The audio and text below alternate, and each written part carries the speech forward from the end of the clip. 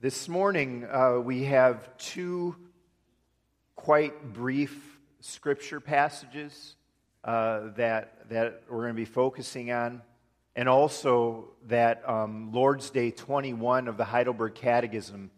The Heidelberg Catechism is one of our confessions, and you can find it in the back of the Blue Psalter hymnal.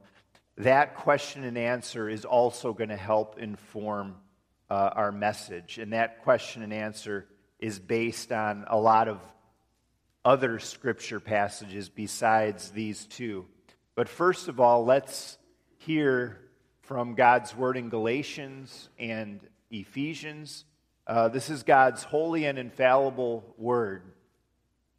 We who are Jews by birth and not Gentile sinners know that a man is not justified by observing the law, but by faith in Jesus Christ. And so we too have put our faith in Jesus Christ, that we may be justified by faith in Christ and not by observing the law, because by observing the law, no one will be justified. And then Ephesians, for it is by grace you have been saved through faith, and this not from yourselves. It is the gift of God. As Pastor Matthew said, Pillars of the Reformation is our October sermon series, and it's because this month is the 500th anniversary of the Reformation. Why is that important? Well, apart from Jesus coming in the first place, obviously the most important event in the history of the world, but apart from that, probably nothing has had greater influence on the church today and in the last 500 years than the Reformation. And that's why it's good for us to focus on this. 500 years ago, so that was 1517, Martin Luther nailed 95 theses or discussion points to the door of the church in Wittenberg, Germany. That was a big deal, although it doesn't sound like a big deal to us. In that culture, theology and the church were discussed and cared about almost as much as politics today. The point of the 95 Theses was to make the church better. Luther had discovered that the church's teachings over the years had drifted from Scripture about how we reach heaven and what we must do to be saved and how sinners are made right with God. The church back then said these things happened through church rituals, through good deeds, and even through paying money to the church with things called indulgences. Luther tried all of that, everything the church was telling him to do. But he never achieved peace in his heart because he knew and found out there was never anything he could do as an imperfect sinner to please God. Over the years, from Luther and reformers, many of them followed him, 5 main ideas developed, the main teachings of the Reformation.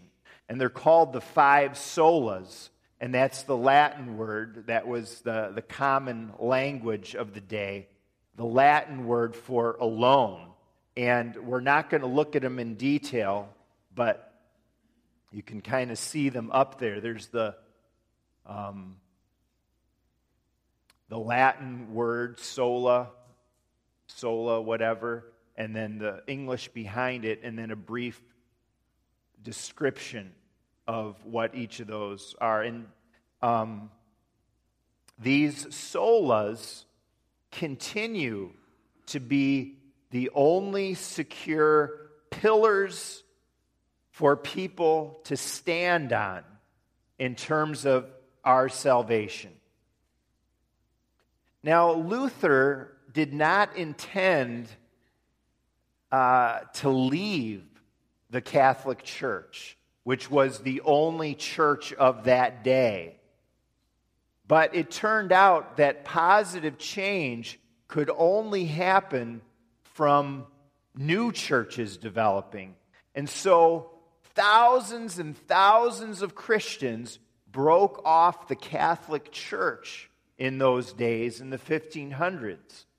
And the result to this day is that there are 500 million people in the world who identify as Protestants, as they came to be called, because they were protesting the false and anti-biblical teaching of the church way back then.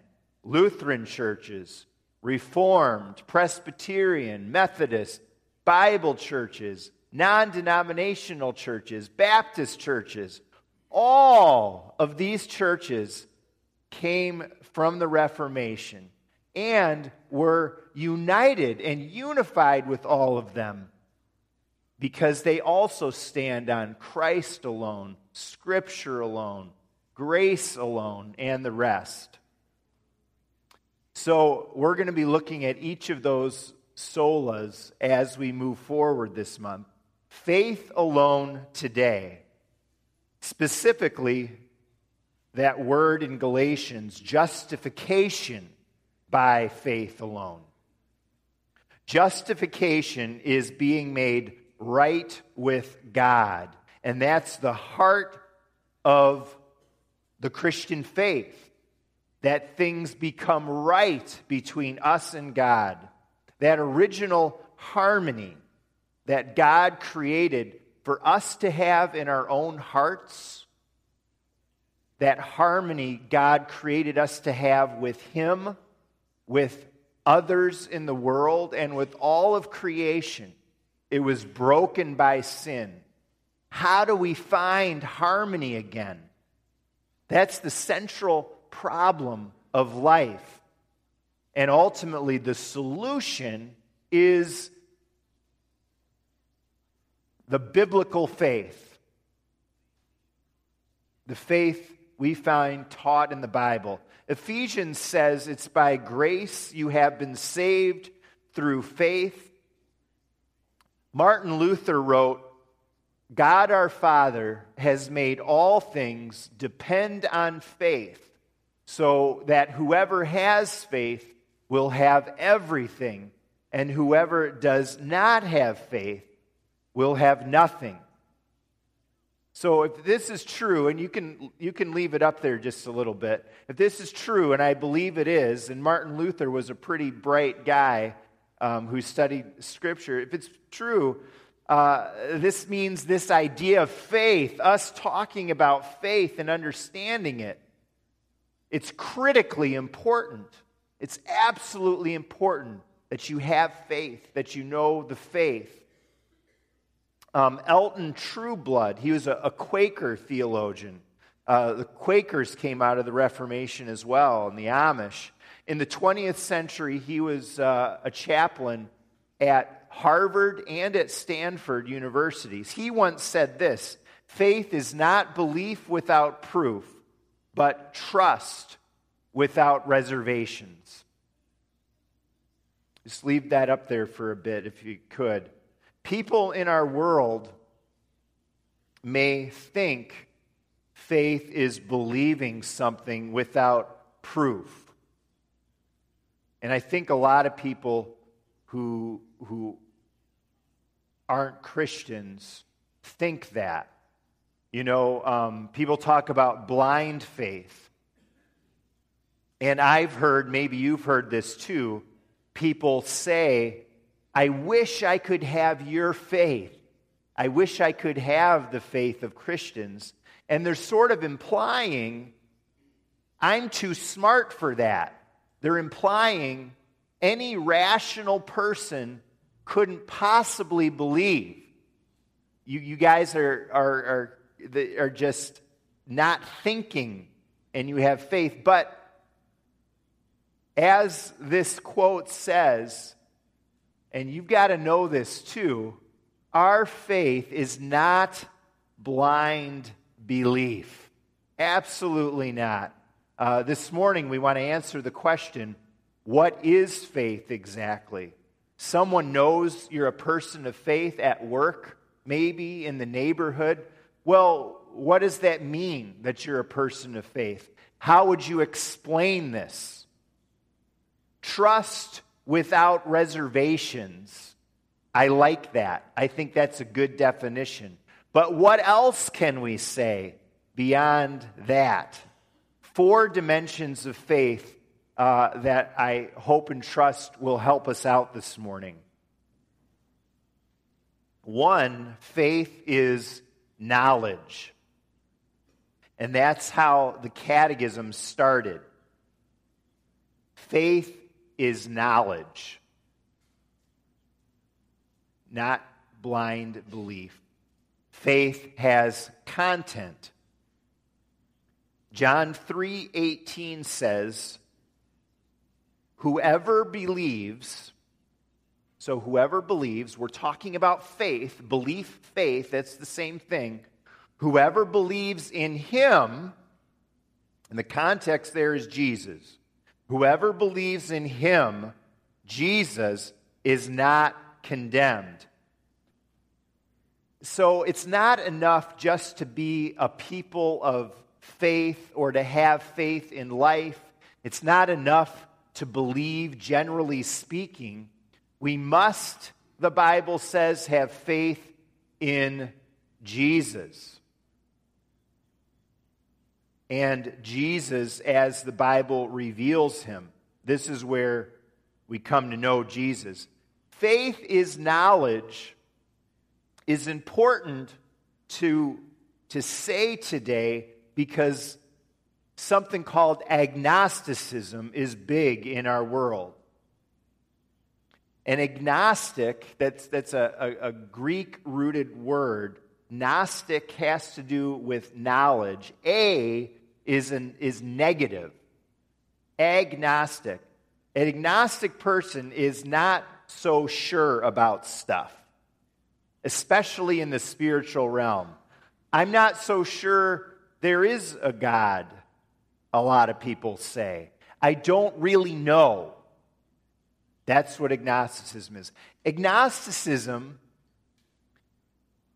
this not really knowing or feeling like they don't know can even seep into the church and Christian thinking, where people today might emphasize good things like service, serving others, good thing, a heartfelt passion for God, and our emotions and hearts being lifted up for God. Again, a very good thing. But emphasize those matters while downplaying doctrine and truth. But the fact is, faith does include knowledge, a deep and growing knowledge of Christ.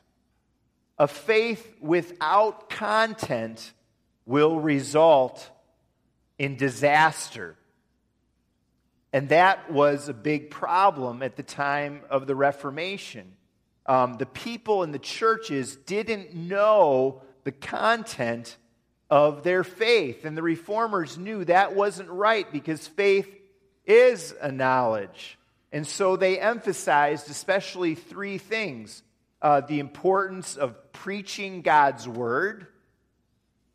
Also, they emphasized the importance of getting the Bible into the hands of the people, which could happen for the first time because of the recent invention of the printing press. And 3, they also wrote catechisms to give people summaries of the true faith. What is the content of your faith? Well, and give people a Bible. Well, that's good. We need to be in our Bibles and read those Bibles. But it's helpful to have summaries of the faith too. And they wrote catechisms like crazy. We know about the Heidelberg Catechism because we read from it and preach from it sometimes. But there were literally dozens, if not hundreds, of catechisms written in the 1500s, in the 1600s, in all different churches and denominations. So preaching, people having their own Bibles to read and know, and catechisms, that was especially emphasized because they knew knowledge of the faith was important. And some people think you can just live life with the general faith. Just believe, just believe. But that doesn't even make sense to say just believe. Believe what? Faith must be in someone, in something. It has to have content, and that's Jesus and everything the Bible reveals about him. Second today, faith includes assurance. And our catechism said that. It's not only a knowledge and conviction that everything God reveals in his word is true, it's also a deep-rooted assurance. Martin Luther lacked assurance of his faith, and it's because he could never do enough good works to counteract and outweigh his sin. And that caused doubt and insecurity, spiritual insecurity in his life. But he came to security when he discovered the true faith. And we can find that too, comfort through faith in Jesus. There seems to be a trend today that doubting and wondering is cool, that it's normal. But doubt is not the goal of true faith. Embracing doubt, I think, is a result of relativism that's so common today. Relativism. You have your way of living, your beliefs. I have mine. Who knows what's right? We'll probably never know for sure. Why don't you just kind of believe and do what's right for you? I'll do what's right for me.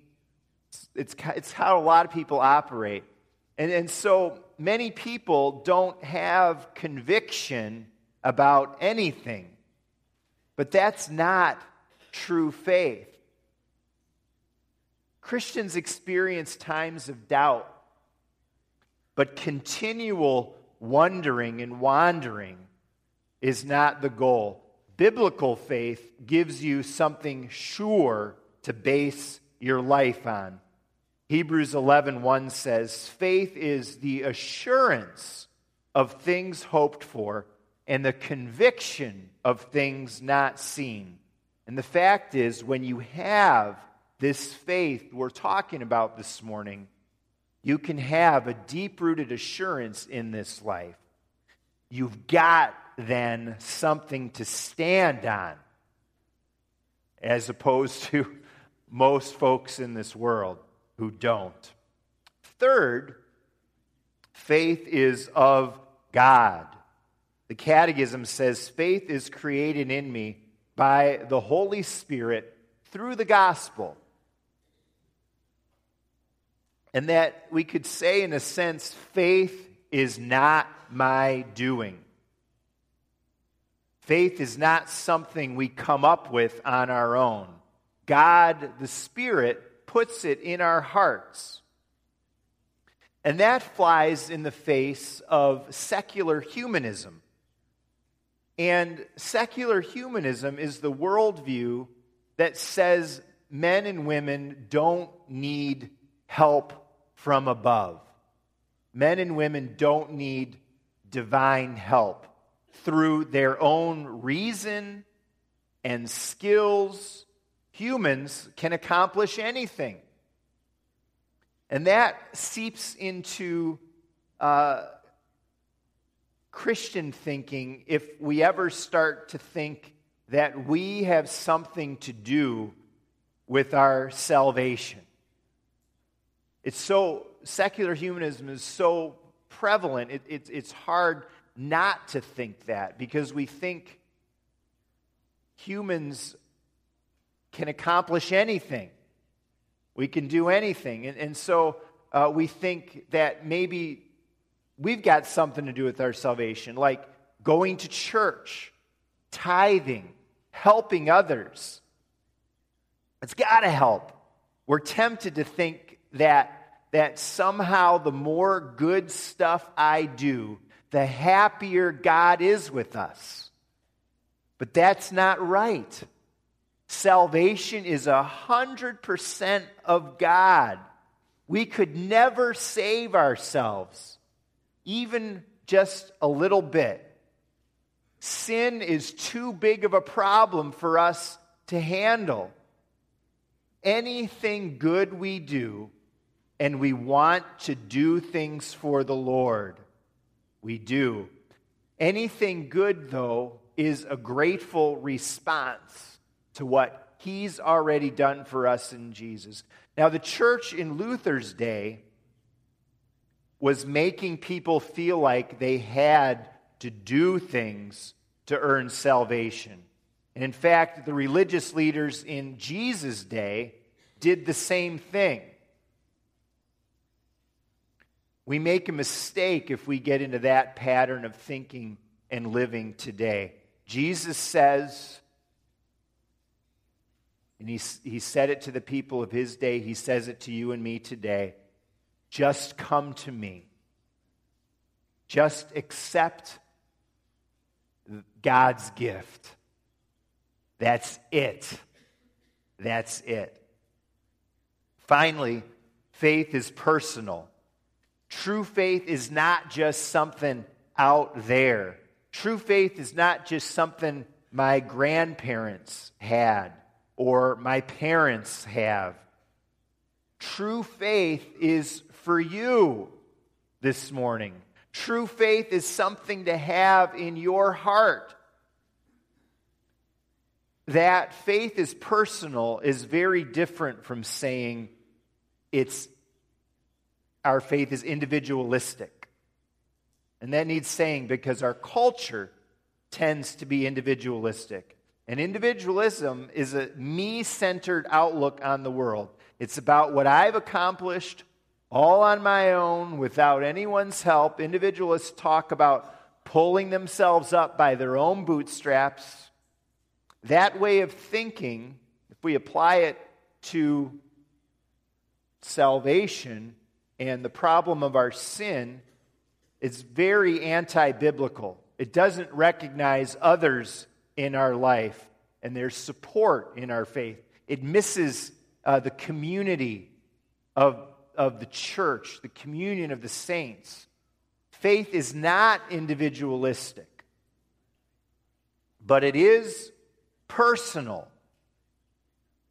Another great reformer, the one that our tradition, Reformed and Presbyterian churches especially stand on, is John Calvin.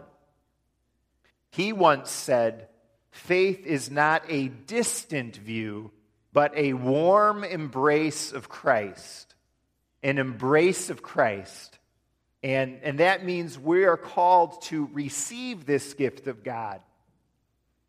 And so the fact that we're called to receive the gift and yet faith is of God, that's almost a paradox, isn't it? Salvation, how we're right with God, it's not by works so that anyone can boast. God puts faith in our hearts. And yet the Bible says at the same time, and this does not contradict these other matters, at the same time, we're called to exercise that faith that God puts in our hearts. We're called to use that faith God puts in our hearts to reach out to Jesus with open arms. The Catechism says faith is knowing not only others, but I too have had my sins forgiven, and so forth. True faith is not that Jesus died on the cross for sinners once way back when. It's not that Jesus died on the cross for sinners out there, generally speaking, though that's true. But true faith is that Jesus has died for me. True faith is not only that God is love.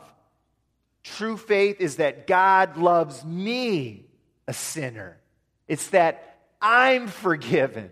It's that I've been made right with God. It's that I will live forever with Him.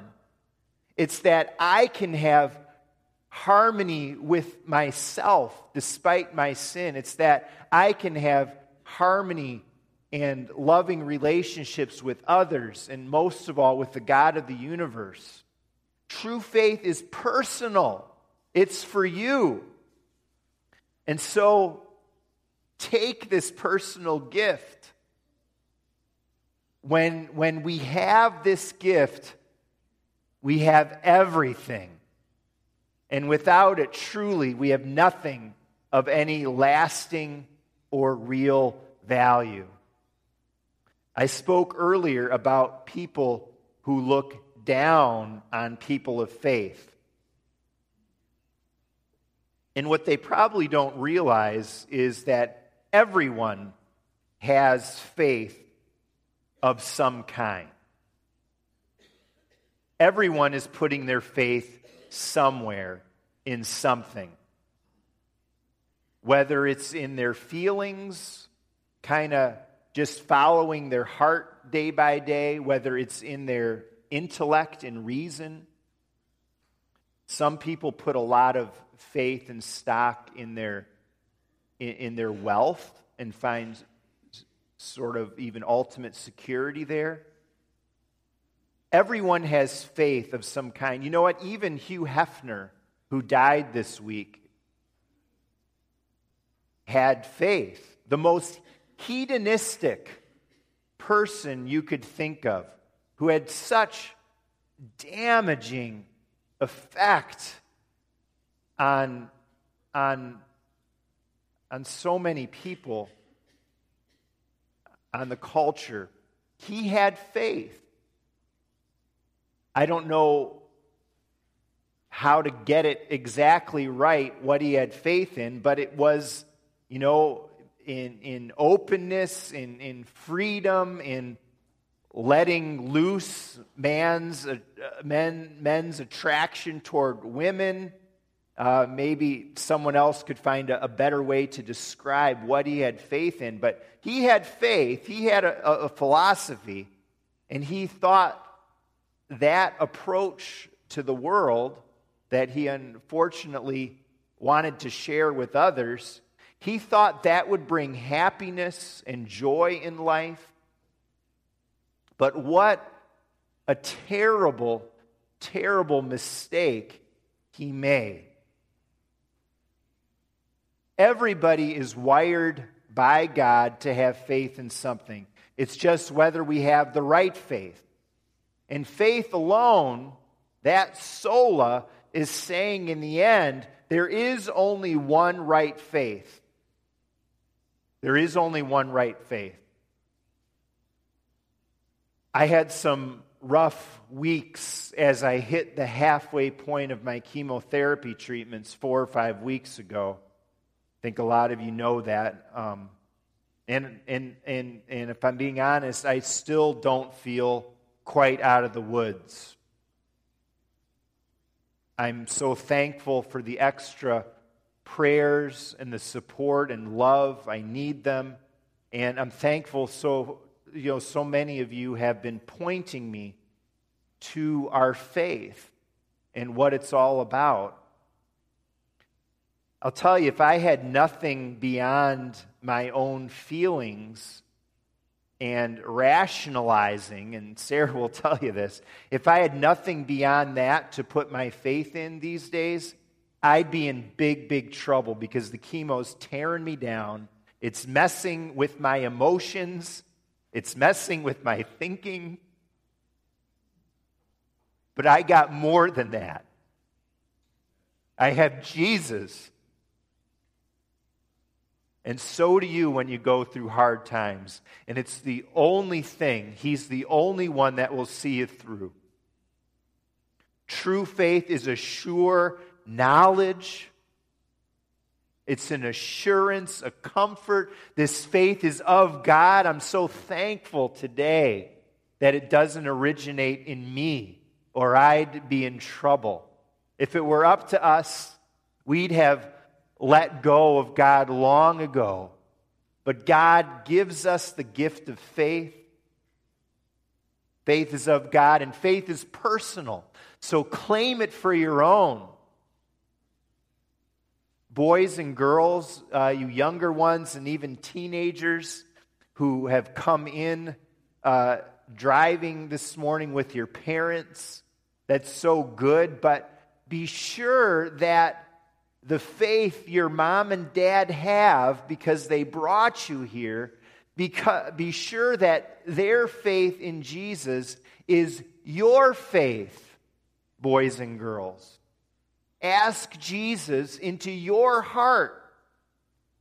We're saved through faith alone. This faith, the biblical faith, it's the only faith that is true. It's the only one that works. It's bigger than any of your doubts, and it will outlast any storm. Receive God's gift for you again, or for the very first time as we head into the Lord's Supper, that celebration of the only object of our faith, Jesus Christ and His sacrifice. Amen.